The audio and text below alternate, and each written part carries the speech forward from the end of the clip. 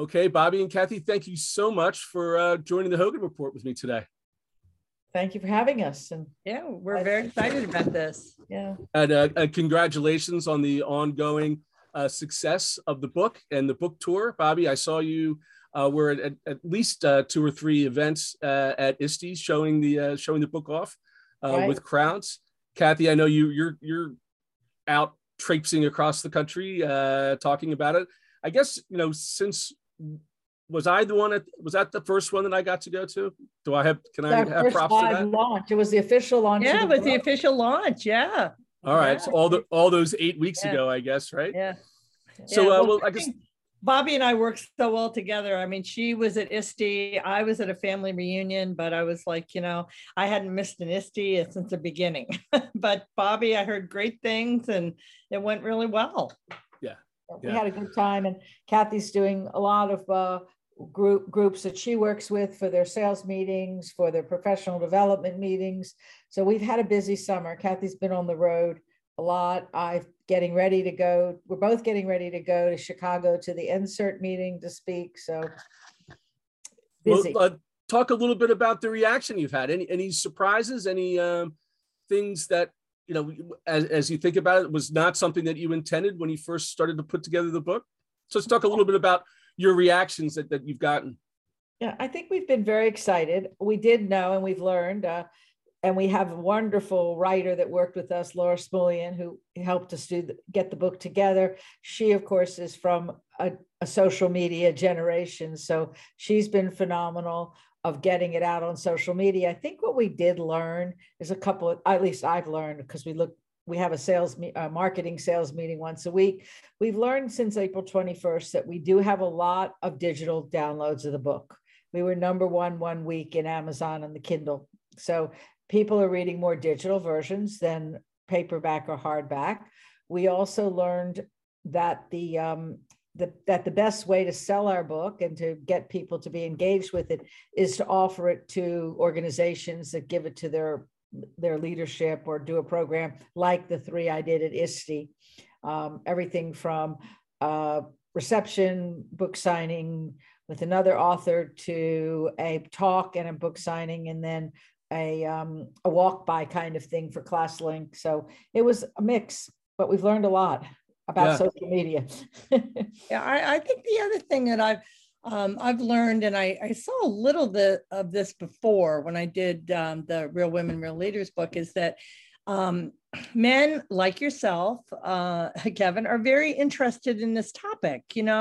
They have wives, they have mothers, they have daughters, and they're always pretty intrigued. Like, I really want to read this. I want to make sure, that my daughter, really, I want to bring it home to my daughter. Would you sign it for my daughter? Would you sign it for my sister? So it's, that's been kind of really, I wouldn't say new, but kind of reinforcing that we have a very big audience.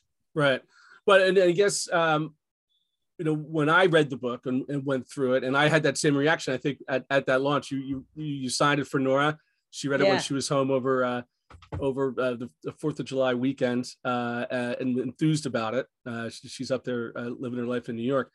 But just that idea of being an entrepreneur at all is something, from me sitting here as a 53-year-old guy, was never even considered when I was a young person, or when I was at that age. And when I see where you're intending this to be for younger people to think about entrepreneurism, is this something that has just come of late for you? I know it hasn't for you, Kathy, and actually for neither of you, but how has it evolved over the years? I mean, is it something different now in 2022 than, say, it was in 1990? That's a great question, because I think all of us, or any of us that are doing innovative things, were entrepreneurs, even before we sort of got that title. So when you say you didn't even think about it, you probably weren't calling yourself an entrepreneur, but you were. You were a leader, you were an entrepreneurial thinker, you took on new projects, you created thinking out of the box things. So what we've done now is kind of given you a filter to look at it and label your traits and skills. And that's what the entrepreneurial mindset work is. And that's the research I've done for the last 10 years at at the University of Pennsylvania. We've studied the mindset of entrepreneurs. And the other thing we did, and I've done in my research, is you don't have to be starting a business to be an entrepreneur. We were very clear about that.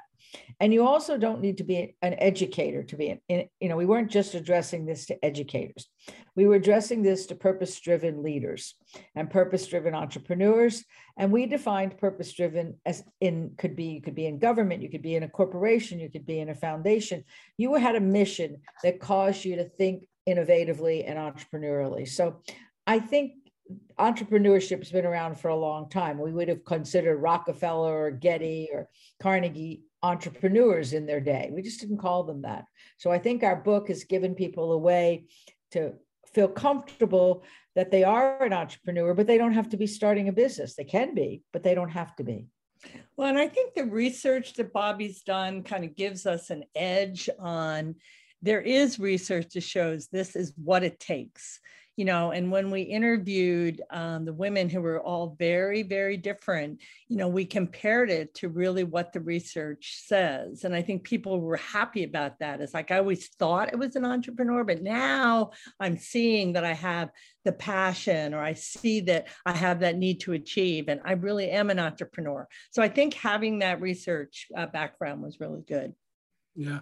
Now, Kathy, talk a little bit about the distinctions that you find between the education space, of which you've been involved with, versus Bobby, and maybe you could talk about some of the other industries. Again, I think, as I said before we started recording, that being in the education space, I've always felt a presence of women, and not something that maybe necessarily need to be lifted up. Again, probably from my perspective, that was a perspective that was skewed. But again, more progressive than, say, manufacturing, right? Maybe talk a little bit about those distinctions and how maybe education can apply some lessons to some of those other industries. Well, we talked a lot about that in the beginning when we were looking at people to interview. And of course, there were a lot of people who had education backgrounds, because that is what people who go into education, they have these kinds of traits. Now, everybody has these kinds of traits, but that's why we tried to expand the field to show that even if you were in education, or you were with a nonprofit, or you were, in totally outside of education, you still had those kinds of traits that would make you an entrepreneur. So I don't think there was a really a big difference between education. I know Bobby is getting ready to address a group of administrators next week. And we looked at, administrators, they all are entrepreneurs, and I think the pandemic probably helped a little bit with that, is that people were home, they're trying to decide what they're good at, what their strengths were, starting side companies. All of a sudden, I think people were, and I think that's where this kind of whole entrepreneurship kind of exploded. I think, as Kathy said, we found we struggled a lot in the beginning of writing this book. We kept getting feedback. Well, the book's not broad enough if you just say educators. And we kept saying, well, we don't mean educators as a K through 12 person or higher ed, that we meant education and learning. So we tried putting the word learning in there. We tried multiple ways of getting at this. And finally, after looking at the research, again, purpose-driven is what we came up with, because educators are purpose-driven. You go into education because you want to make a difference for kids, and you stay there, even though it's a challenging career. But that's the same true of nurses, of other healthcare workers, of doctors, of lawyers that are doing social justice work, social workers. So by expanding this to purpose-driven people, and if you look in the book and you look at one of the graphs at the end, we show you where they come from. And it's not all just a K through 12 or a higher ed. They come from corporations. They come from foundations. They come from government. One of our people runs the largest social impact fund for Apollo Management, one of the women in the book. Another worked with Trudeau in Canada in a chief of protocol and trained ambassadors, which is why we put her in the book to begin with, but we realized it was a much broader story she had to tell.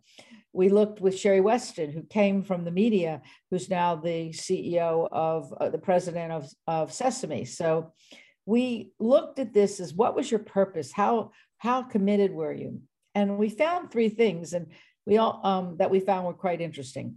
The women in the book were risk takers, clearly, because they were entrepreneurial thinkers, but they were more thoughtful risk takers. Women tend to think and look at the data and the research, which actually represents how Kathy and I approach the book and why we think it's unique. We also found that they had a lot of self-confidence. Women had high self-confidence. They have to, because they have to compete in a world that isn't where they supposedly don't belong. And we found, though, even though they had self-confidence, they were more likely to have an imposter syndrome, to think that they shouldn't be at the table. But they got over it in most cases, clearly, because they got to the top. And then the third thing we found out was that they had, they were much higher in their personal sensitivity trait and their ability, empathy. And again, women are clearly more empathetic, but what was interesting is how that manifested itself in the way they ran their organizations. They were more collaborative, their teams stayed with them longer. And one of the sort of, antithesis to that is they could fire people better, because when they would go to fire people, they would say, I don't think this is a fit for you. Maybe you should, I'll help you think about where you should be. And Kathy and I can't tell you the number of times we both told that to people we're mentoring. And so let you down easy. Yeah. The man will say, I'm reorganizing and you just don't fit anymore. Go. Yeah. I have a couple ex-girlfriends I recall doing the same thing. And so what came out of the empathy was we realized how important mentors were. And women, because of their empathy. And Kathy, of course, that's her specialty. And so she actually wrote the chapter on empathy, and that's her, on mentoring, and that's her story. And so we found that mentoring was really an important part of this. Yeah, mentoring is really an interesting area.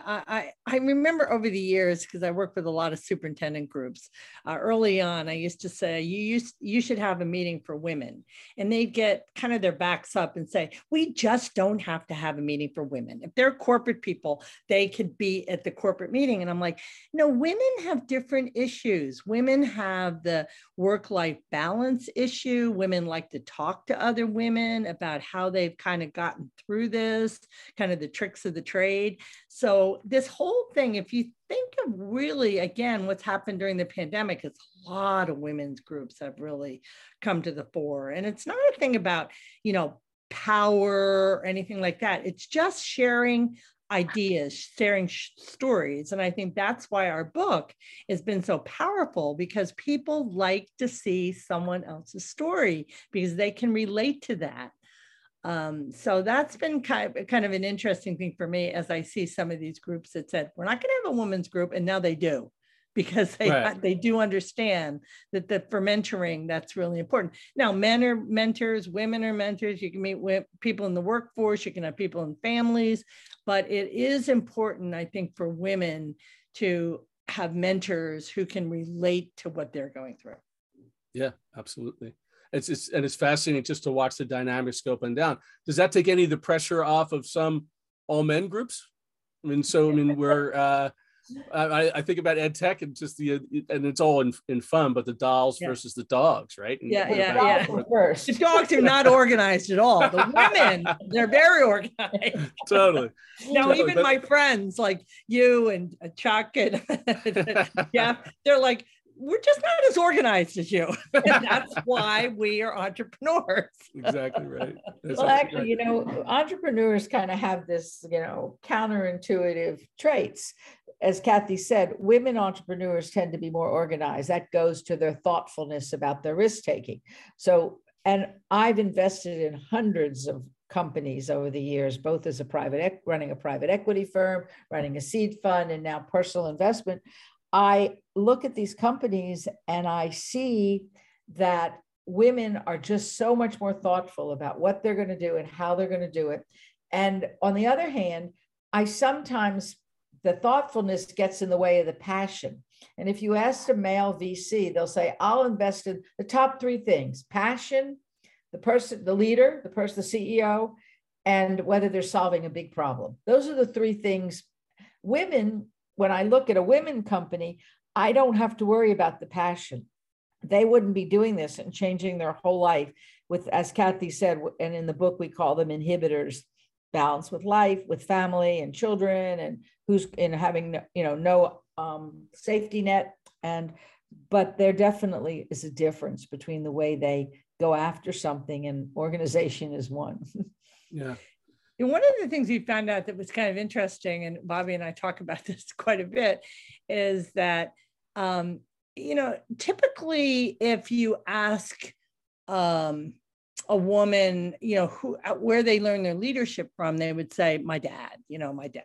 That's just the way it's always been, right?